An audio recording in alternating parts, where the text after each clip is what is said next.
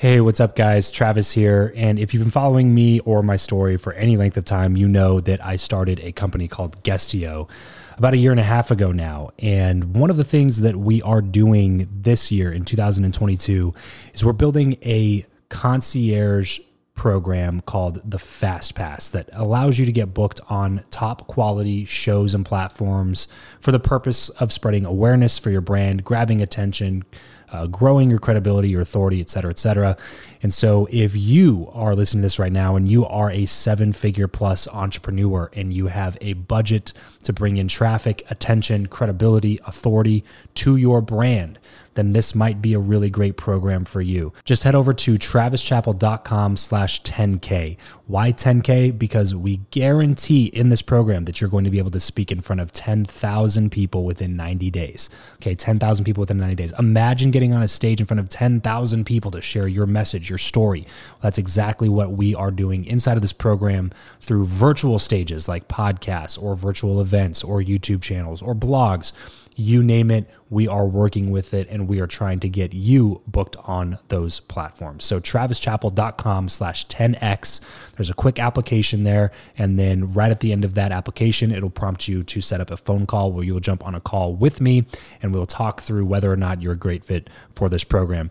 Please act fast on this. Do not wait, because we are only taking on 1 or 2 clients a week due to constraints with our team and the limited supply of high quality shows and platforms that are out there in the market. So if that's you and you're really wanting to explode your brand in 2022, head over to travischappell.com/10K, fill out the application, schedule a quick phone call, and you and I will chat really soon about whether or not this would be a great fit for you. Thanks, guys. Talk to you soon. If you're tired of the old way of networking, the business cards, the awkward conversations, and the aggressive pitches, but you know how crucial your network is to your success in life, then you're in the right place. Welcome to Build Your Network, the only top-rated show committed to helping you master content networking, foster real relationships, increase your authority, and build the network of your dreams.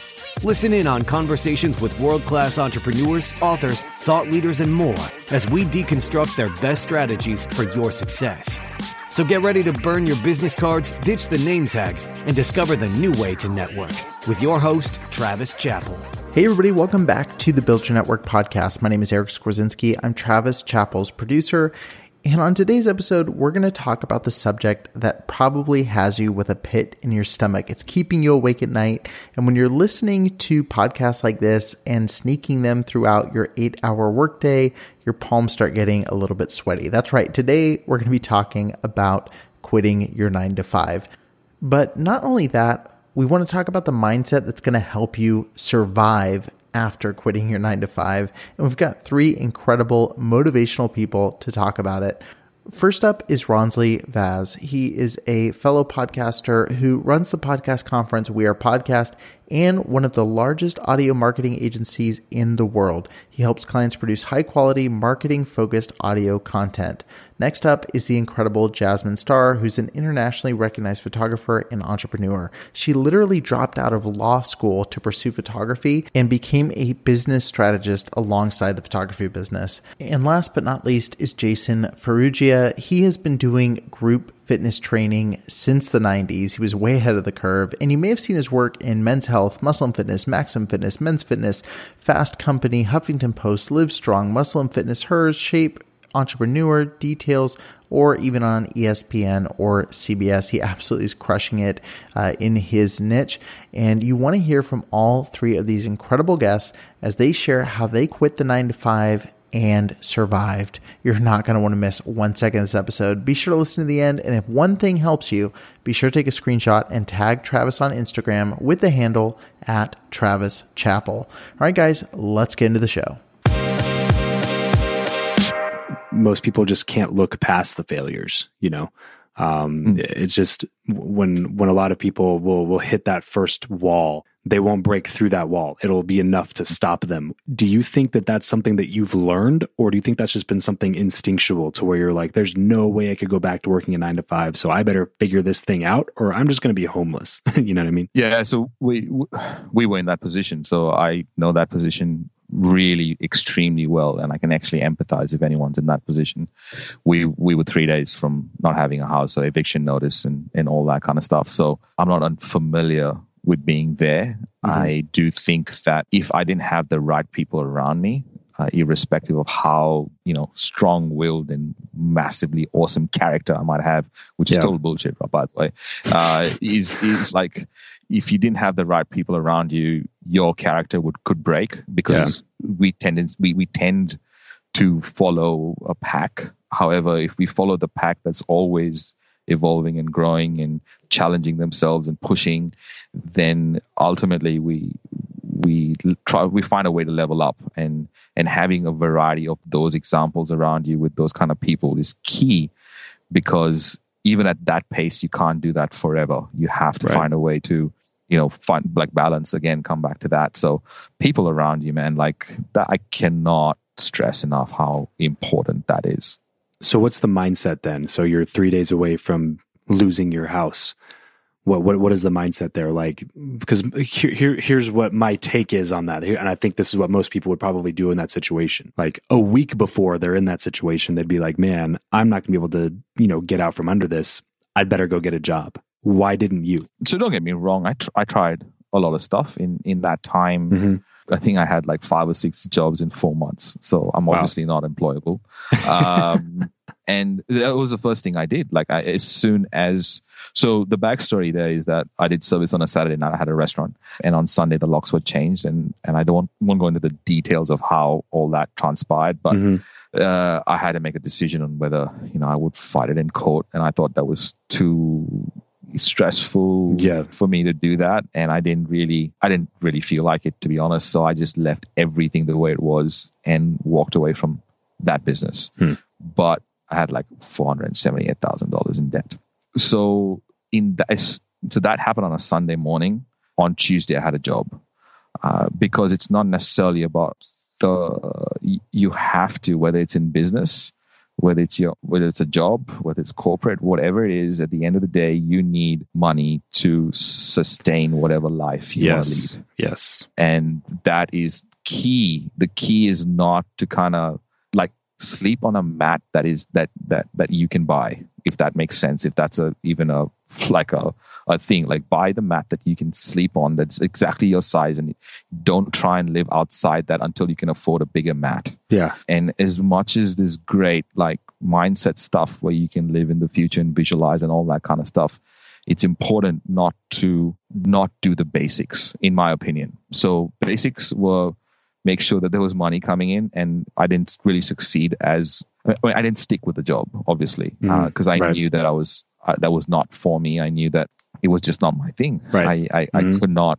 just keep doing that. So it was just an intermediate step, in my opinion. And I always knew that I did take a break from jobs, because I know, I had 5 jobs in 4 months, and I'm like, okay, maybe I take a break from going and just getting a job. Maybe this isn't for me. Yeah. But I love that insight though, because I think a lot of people, especially now that entrepreneurship is becoming like almost quote unquote cool, it's like the thing to do now. And like people like Gary Vee have made it that way. To where it's like this cool new thing. I think that a lot of people lose the practicality aspect of, well, if I'm going to be a true entrepreneur, I better go quit my job as soon as I can type thing. And it's like, no.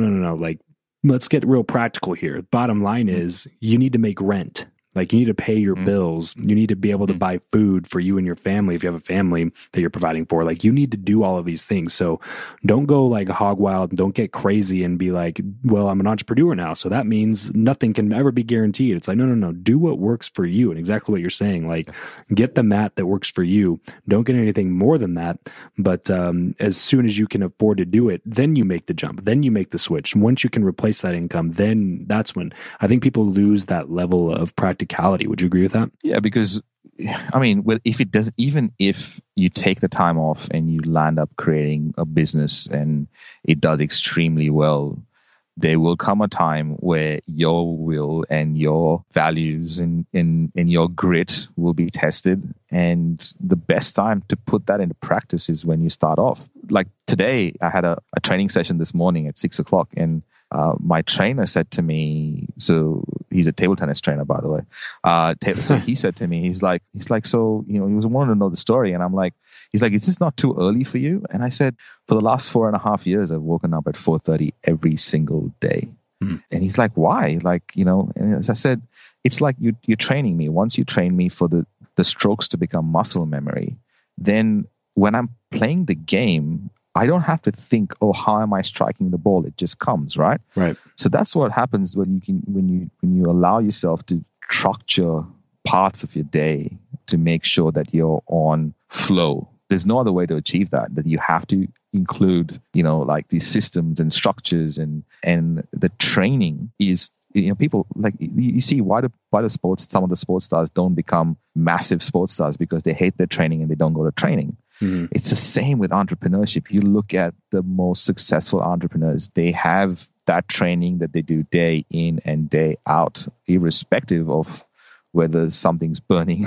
or, something's going up in smoke. So that's what I feel. So what would you say would be like the key to all of this? Like, what's the most important thing in seeing success long term? The right people. Again, it all comes down to who you hang out with. Like, there's no better quote out there, I think, especially in entrepreneurship or in life generally, is the average of the 5 people you hang out with the most is who you turn out to be. If you want to be fit, hang out with fit people. If you want to be rich, hang out with rich people. If you want to be successful, whatever that version of success looks like for you, hang out with those kind of people that you want your life to be like.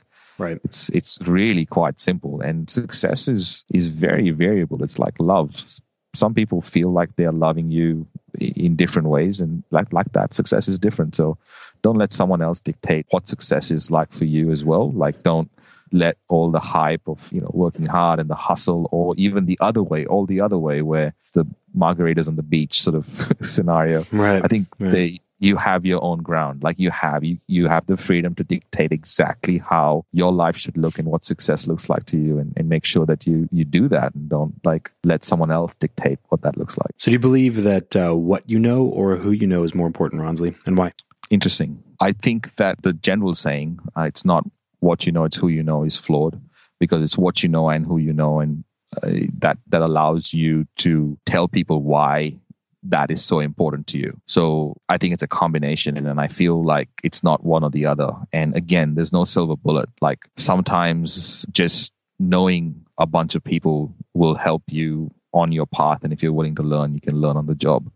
Don't take that for granted, though. Going in, being absolutely authentic, and that's hard sometimes. So you need people around you that will challenge stuff that you do, like, because we are amazing at making up justifications for our actions as human beings. It comes very naturally to us because we have to look at ourselves in the mirror. But having the right people around you that challenge some of the things that you do, and when you have an emotional reaction to something, paying attention to that. I think this journey is more how you can improve as a person than anything to do with money and business and that kind of stuff. I feel it's more about self-discovery and self-awareness.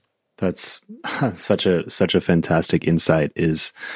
I think a lot of people, when they first dive into personal development, podcasts, audiobooks, books, whatever medium they choose to digest content from, I think they're hoping that they'll hear something or read something that's just like a big go do this and you'll have success type thing, and they're hoping to come across that. So some people just become professional knowledge getters, so to speak, and they never take action on stuff because they don't realize that personal development isn't to find that one thing that you can implement in your life. Personal development is about becoming the person that you need to become in order to take the actions that you need to take to make the things that you want to make happen. I think they're looking for like this magic elixir or this magic pill to take instead of really diving into personal development to be like, I'm not doing this for this immediate result. I'm doing this to make myself better as a person, to become the person that is capable of doing great things, not to learn how to do great things. Does that make sense? Would you agree with that or no? Totally. I mean, I think you can be a great swimmer by actually swimming, not necessarily watching swimming every day on television. And you can buy all the best DVDs on how the strokes are supposed to work. But if you actually don't jump into the pool and try that out, there's no way that you'll know anything more than what's already in books and in other places that you find knowledge. Like there's no shortage of information today. I do think that there's a lack of execution, and obviously, like a lot of the entrepreneurs out there, like Gary in particular, takes that and makes sure that people understand what it's like, just so that they're prepared. Like it's not as glorified as everyone makes it out to be. It's a great life. Like entrepreneurship is a great life. It's just not a comfortable one. Yeah. And if greatness equals comfort, then, entrepreneurship is not, it's not like you're not for you, because you're constantly being challenged. Like just yesterday, just an example yesterday, right? Generally in life, there's a lot of shit that I make up justifications for. This is an example. If I had close people around me that some close person passed on, I would try, because I didn't know what to say, I would not say anything. I would not, I didn't have, and everyone would go like, just it's a death, sort of, people understand. Yesterday, one of my team members lost her father. I had no option. I could not hide that one. I could not hide and ignore that. So I had to get myself to a point where I could make the phone call. And I'm being very selfish, obviously, because I'm worrying more about what I'm going through rather than what she's going through. And I think that's a really good example of doing things that are difficult, but it's the right thing to do. It's also a really good example of how I have been making up justifications for all the other ones that I haven't made phone calls for in my lifetime. Yeah. And justifying that sort of, and having a justification for that. So it's entirely up to you, the person. You can dictate how you want to live your life and what it looks like. And if you want to have all the information that you possibly need to know exactly what you're doing, execution is the only way. You dropped out of college? No, I finished school. I graduated with a 4.0 magna cum laude, and I earned an academic scholarship to UCLA Law School. That's the school I dropped out of. Got it. I knew that I had read that you dropped out of something. Okay, so finished regular school. And was it like, did you finish with the business degree as well? I did. So business major, leverage that into law school. And then in law school, you were like, yeah, screw this. Basically, yeah, that's exactly what happened. Actually, I mean, I went, and again, so much of like, when I look back at this, I was thinking about this a couple of days ago. Early on, because I had so little dependence and knowing of the world as like a first generation, I really was looking for permission. I didn't know it then. But I spent the vast majority of my life looking for permission to do the thing that I wanted to do. And it's just like, well, I needed permission to go to college. And so in order to get the permission, you had to get good grades. And when you were in college, I needed the permission to pursue the thing that I wanted to do. And I had a professor who said, hey, you don't have the chops for it. And so I didn't get her permission. And what I wish I could go back and tell me in college and in law school is the only person who will ever give yourself permission is you. Like the minute you're waiting for permission from somebody else to do the thing you feel you've been called to do, you are going to be wildly disappointed and desolate for the vast majority of your life. That's the thing I wish I can go back and tell myself then, tell myself now, and tell anybody else who's listening. It's like permission comes only from you. And so I went to law school thinking I needed that to be the permission to pursue a socioeconomic advancement, to get my family, my dreams out of the barrio and into a different American dream. I wanted the white picket fence, and I thought that my Juris Doctorate was going to get that for me. It wasn't until I realized that I was there. I was wildly unhappy. I was depressed. I was stressed. I was overwhelmed, but I just thought, I looked around and everybody else was stressed, depressed, and overwhelmed. It's law school. Nobody's like, oh, this is like pink fairies and rainbows. So I was like, okay, this is what I do. And then my first year of law school, my mom had a relapse of brain cancer. She was diagnosed when I was a junior in college. And the doctors had said, she's battled 8 years, that her time had come. And that just shook everything. That just changed my entire life. Yeah. So I want to talk about that for sure, but let's go back to like the permission thing that you were saying. Why do you think it is that we feel like we need permission in order to be able to chase our dreams or accomplish our goals, maybe in a realm that we're not already familiar with? Why do you think that we default to asking others permission instead of giving ourselves permission? I can't answer for anybody who's listening. I can only answer for myself. And it isn't until I did the deep work and the heavy lifting to understand that I was looking for permission to be absolved from responsibility, so that if it didn't work out, I could say, you know what? That's because, like, if Dr. Petrero had told me it sounds like you hail from an immigrant family and I still pursued my English degree and I put out my book and it failed, I could say, you know what? It's because I didn't listen to her. It's because, like, she saw it and I would be looking for somebody else to take responsibility when the only responsibility, everything is a risk. Doing nothing is a risk. The biggest one. Absolutely. And we look for permission to mask responsibility. And now I'm saying every decision I make, good, bad, and ugly, it's on me. I don't need you to give me the permission because you might give me the permission and I fail. I might give myself the permission and I fail. Either way, permission is disguised as the lack of accountability. And now it feels so good to say the buck stops with me. The buck stops with me and the buck starts with me. This episode of the show is brought to you by Indeed. We are driven by the search for better. But when it comes to hiring, the best way to search for a candidate is not to search at all. It's to match and match with Indeed. If you need to hire, you need this platform, guys. I'm telling you, Indeed is your matching and hiring platform with over 350 million global monthly visitors, according to Indeed data, and a matching engine that helps you find quality candidates fast. Ditch the busy work and use Indeed for scheduling, screening, and messaging candidates so you can connect with those people even faster. And it doesn't just help you hire faster. In fact, 93% of employers agree that Indeed delivers the highest quality matches compared to other job sites, according to a recent Indeed survey. And look, guys, one of the things that I wish I would have used Indeed for is this matching service. You can search and search and search and search and search all day long, but to actually be presented with quality candidates, like hiring a recruiter for you that's presenting people that has actually done the work to vet them and bring quality people in front of you, that work by itself is the fact that it's done by a software instead of like a team of high quality recruiters is pretty insane. So they leverage over 140 million qualifications and preferences every single day, which is why Indeed's matching engine is the best one that you can use. It's constantly learning from your own preferences. So the more you use it, the better it gets at doing the job for you. Join more than 3.5 million businesses worldwide that use Indeed to hire talent fast. And listeners of this show will get a $75 sponsored job credit to get your jobs more visibility over at Indeed.com/Travis. Just go to Indeed.com/Travis right now and support this show by saying you heard about Indeed here on the podcast. Indeed.com/Travis. Terms and conditions apply. If you need to hire, you need Indeed. Exactly. That right there is the key, I think, Jasmine, because a lot of people want to take responsibility when things are going well, but then when they're going poorly, they want to blame it on everything else. And it's like, look, do one or the other. Either anything good that happens in your life, blame it on other people. Anything bad happens in your life, blame it on other people. But if you're you can't just like pick and choose which things you're going to take responsibility for.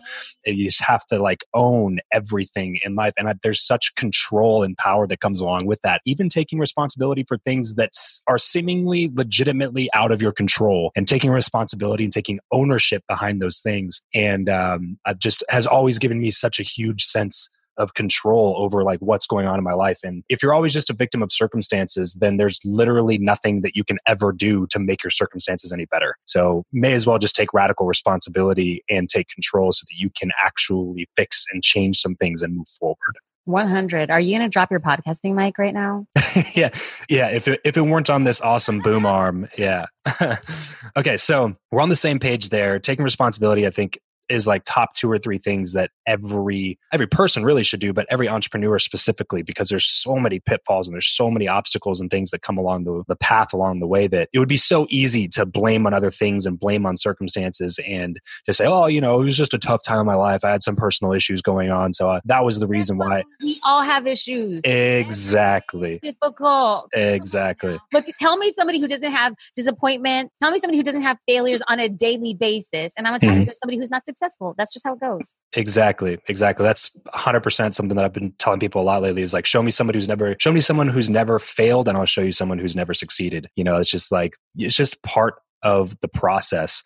And I think it stems from the fact that people fear the wrong thing. I think people fear failure and embarrassment more than they fear regret and more than they fear not accomplishing their dreams and goals for their life. Because that to me is the ultimate form of fear. right? You know what? I would even take it one step further is the fact that many of us, which is why this is where it was a block for me for so long, is that like, yeah, I had this nebulous idea of fear of failure, but it wasn't like I held on to it and I said, this is the thing that stopped me. What it was the fear of failure and having people see me in that way. I was unafraid to fall off a bike, but I was more afraid to fall off a bike in front of the neighborhood bullies. All of a sudden, we start our businesses in the same thing. We're not afraid to do the thing we want to do. We're not afraid to test it. We're afraid to have other people see it, have an opinion, and then judge us on it. The minute I let it go, the minute I let judgment from other people who ain't paying my bills, who I don't know personally, and who are sitting in sweatpants on an overstuffed couch in the middle of nowhere, have an opinion on my business, bye, you're not stopping me. So was there a catalyst, like a certain point in your business where you were like, buck stops here, I can't keep listening to what people think about me? Or was it a gradual, slow process that happened over time? Because it's super easy to say it, right? But then the first time, because a lot of times it's not even just the person sitting on the couch in their sweatpants who has no bearing on your life. A lot of times it's the people that are closest to us that just don't understand what we're up to. Right? Like family, close friends, parents, people who just want to hang out or go to the bar and they're just like, oh, you're always working. You're always doing this. And it doesn't seem to be working out for you. You should get a real job. Like all those, the people in your life that are the people that you would think would support you and everything that you are oftentimes the people that are nagging you to stop. And I don't think necessarily it's from like a point of jealousy or like, I wish I were doing what you're doing. But a lot of times it's from that genuine caring of like, I want the best for you. And I don't feel like what you're doing is best for you. How do you move past a lot of those things? I will say that I feel very fortunate to have parents who loved us more than their opinions weighed. Having said that, they never said, why are you doing this? They never said you should stop. But I will say that when you hail as immigrants and then you have like a daughter who's just like, oh, hey, I want to drop out of law school and I want to become a photographer. I don't have a camera, but trust me. Anybody would be like, Mija, are you sure this is the thing you should be doing? Okay. Kind of like it was in every iteration of the business was like, oh, how are paying your bills go?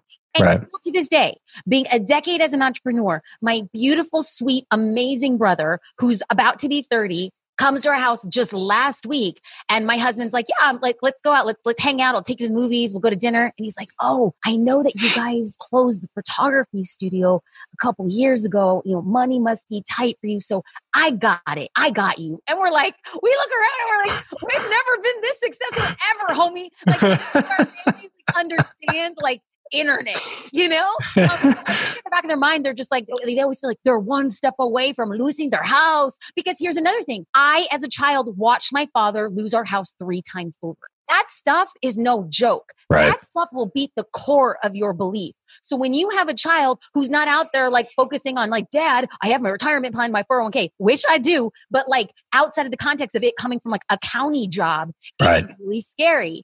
So I take their opinions, and like my in-laws are elementary school teachers. They are all about like their long-term plan. They're about their stipends. They're about like safety and fortitude. So I know that their questions come always from a really good place, but wildly misunderstanding. And it is not my objective to educate you. It is not my objective to get you on my side. My success will silence your doubts. And thank you, sweet baby Jesus, a decade has been silent. So y'all can have opinions, but they can't stop me from doing what I do because I see a future that nobody else sees. That's what makes me a visionary. If you're a visionary and you see it, just shut your mouth and do the work. Let's talk college then. What was the reason to go to college for you? I wanted to be, which is crazy because I was so quiet and insecure and shy. So it sounds delusional, but I wanted to get into broadcasting, like either have a show like Howard Stern, who I always listen to, or become an anchor for ESPN. And then also I was into filmmaking. Like I made some films in college that got selected for like national film festivals and stuff like that. But it was all stuff that, looking back, I was like, man, I was the shyest. Why would I have thought I could even do that? And then eventually, I switched over to exercise science and started the business when I was in school. And by the time I was 20, 21, the business was blowing up. So really, yeah. What do you attribute that to? So I first started with a few adult clients who were friends of my parents. This is like, you're in college and you're just lifting a bunch and studying how to exercise better. And so you figure I get some clients. During one semester, I got my first certification. I got really sick and I had to go home and take a semester off. So during that semester, I was able to get a certification and just read a ton of stuff, order VHS tapes back in the day. So immediately I started training. Adults. And I honestly don't know the reason, because it wasn't like I was this charismatic guy who was so great to be around. And it wasn't like I knew a ton about business. It was kind of just dumb luck at the time. And then I saved up a ton of money and was able to invest in my own small space, which was literally in a basement. So it was underground, not just a marketing term. But there I was able to create a really cool, unique environment and do something that was completely opposite of what was out there at the time. Like all you could do was go to Bally's or Gold's and do one-on-one personal training on machines. And I kind of was the first one to popularize all the odd object training, the rings, the sandbags, the sledgehammers, doing strongman stuff outside, pushing cars, flipping tires. And there was no such thing as group training back then. Like you can go to an aerobics class or you can do one-on-one training. Yeah. And it wasn't through a stroke of genius. It was kind of like I got my first athlete. Within a month, he was getting unbelievable results. So he referred me a couple of his teammates. They all wanted to train together. So I just came up with, all right, this is way better. Let's train people in small groups. And then everyone I had all day, from the adults to the athletes, was in small groups. And nobody was really training athletes at the time either. So a few years into it, I had 50 to 70 high school, college, and eventually pro athletes coming to my place every day. And then these big multi-million-dollar places would open, like 10,000 square foot sports performance places would open up later on. And they were like, how is this dude in a basement dominating? Yes, every leading scorer, every leading rusher, all his kids are getting scholarships. How is this kid dominating like this?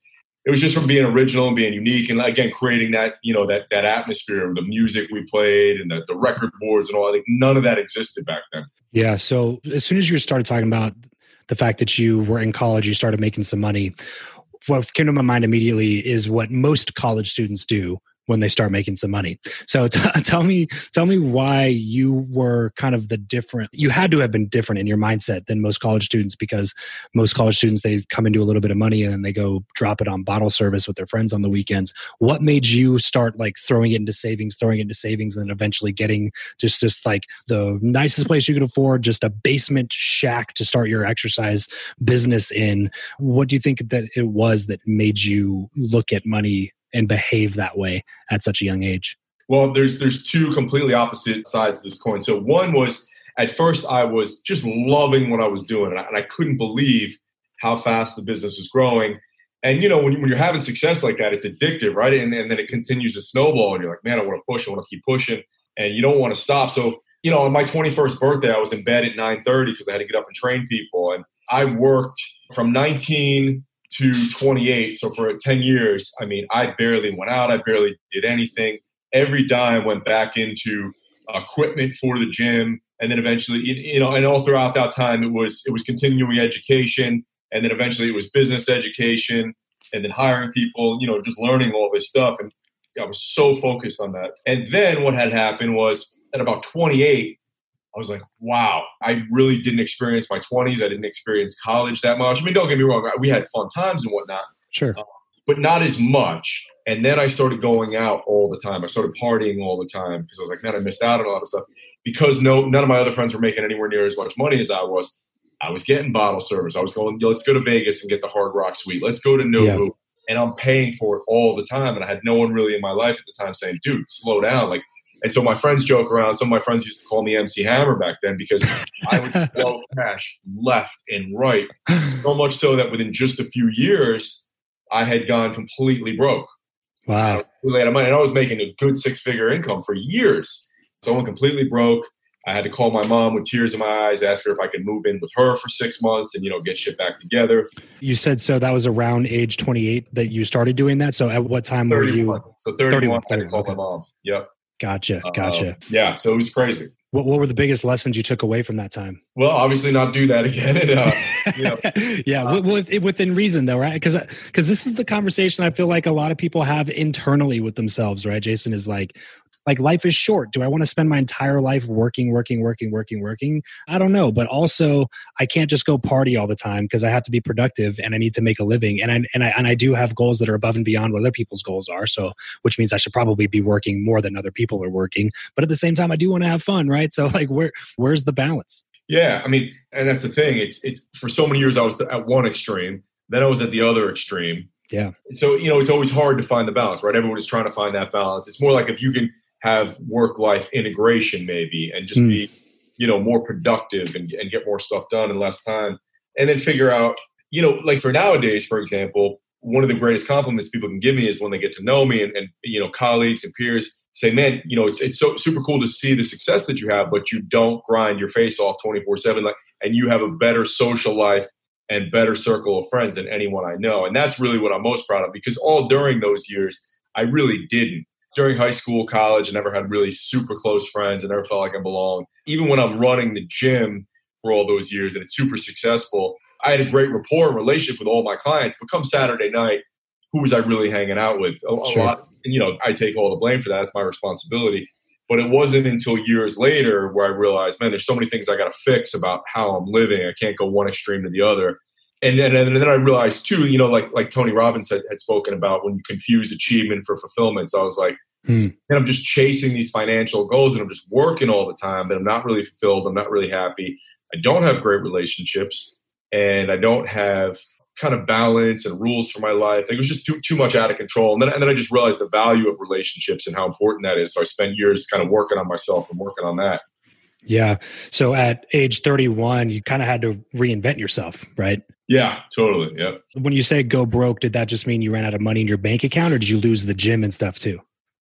Well, the gym got sold. So the building we were in, everybody was notified. The building was sold, and we had something like 6 to 9 months to find a new place. And it was in Jersey because you had to get a recreational use variance. It was really hard to find that. You had to get a lawyer, to go before a board. If I wanted to stay in my area that was close enough for my clients to drive to. Yeah. Eventually, it just didn't pan out. Long story short, I had to close the gym down. So I moved into New York, and I was training clients there. I was starting my online business. I was doing 50 things at once. And I was also going out because it was the first time I didn't have to be at the gym 12 hours a day for 6 days a week.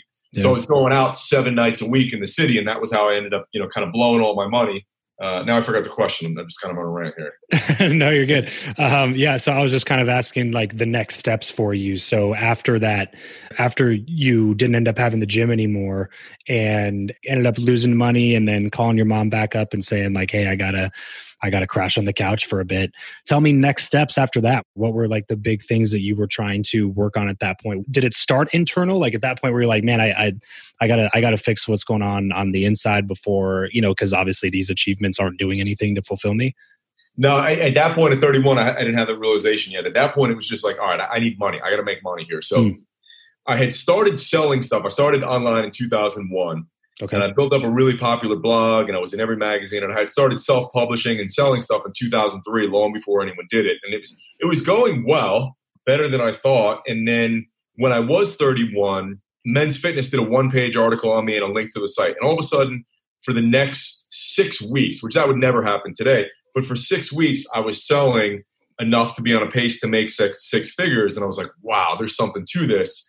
So I said, all right, let me really buy whatever courses were available at the time. Let me figure out really how to optimize this online stuff and go hard with this, because during that time I didn't have the gym. My friend had opened up a gym, so I was training a lot of my people there, but my schedule was, maybe 60-70% of what it used to be. So I had a lot of time to dedicate to digital marketing and figuring all that out. I think by that summer, about, maybe 4 to 6 months after living with my mom, I launched a product, made $25,000 the first 3 days selling. I was like, okay, this is what we got to do here. Wow. So I went really all in on that. And then for the next, since then, I've been continually building that. Ever since day one, that's done really well. That 3-day sale we had, and then it's just been onward and upward. Not that there haven't been struggles and lulls and ups and downs. Sure.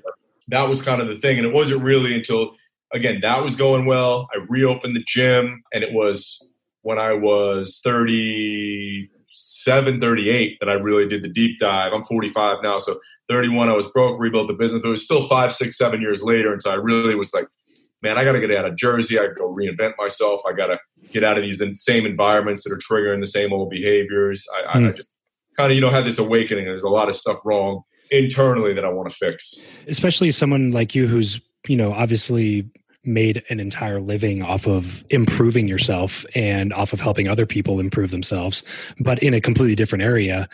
How important was it to you to start really working on the stuff that people couldn't see that you needed to improve? Like, was that a difficult process for you? Or was it very much like, I've been down this road before physically, now I just have to change it into this other realm? It wasn't really difficult. It was just, it sounds so weird to say, but for 30, 4 or 5 years, whatever it was, I really barely ever thought about personal development. I guess I quote unquote didn't even have the time. It was just like, let's just, I'm working on it. Let's build a business. Let's do.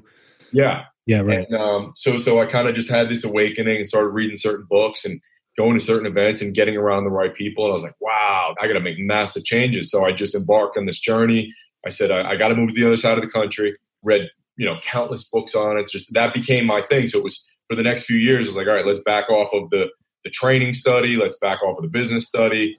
Let's just do all this kind of stuff. This is first and foremost, and push myself out of my comfort zone.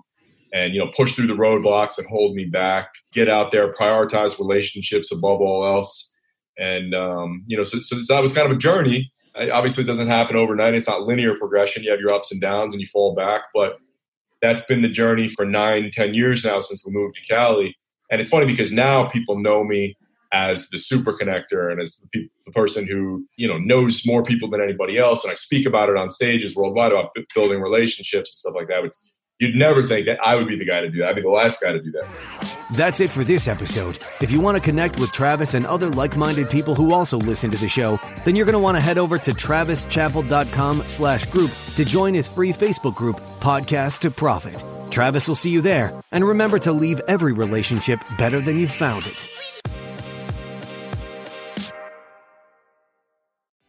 What's so special about Hero Bread's soft, fluffy, and delicious breads, buns, and tortillas? Hero Bread serves up 0 to 1 grams of net carbs, 5 to 11 grams of protein, and high fiber in every delicious serving.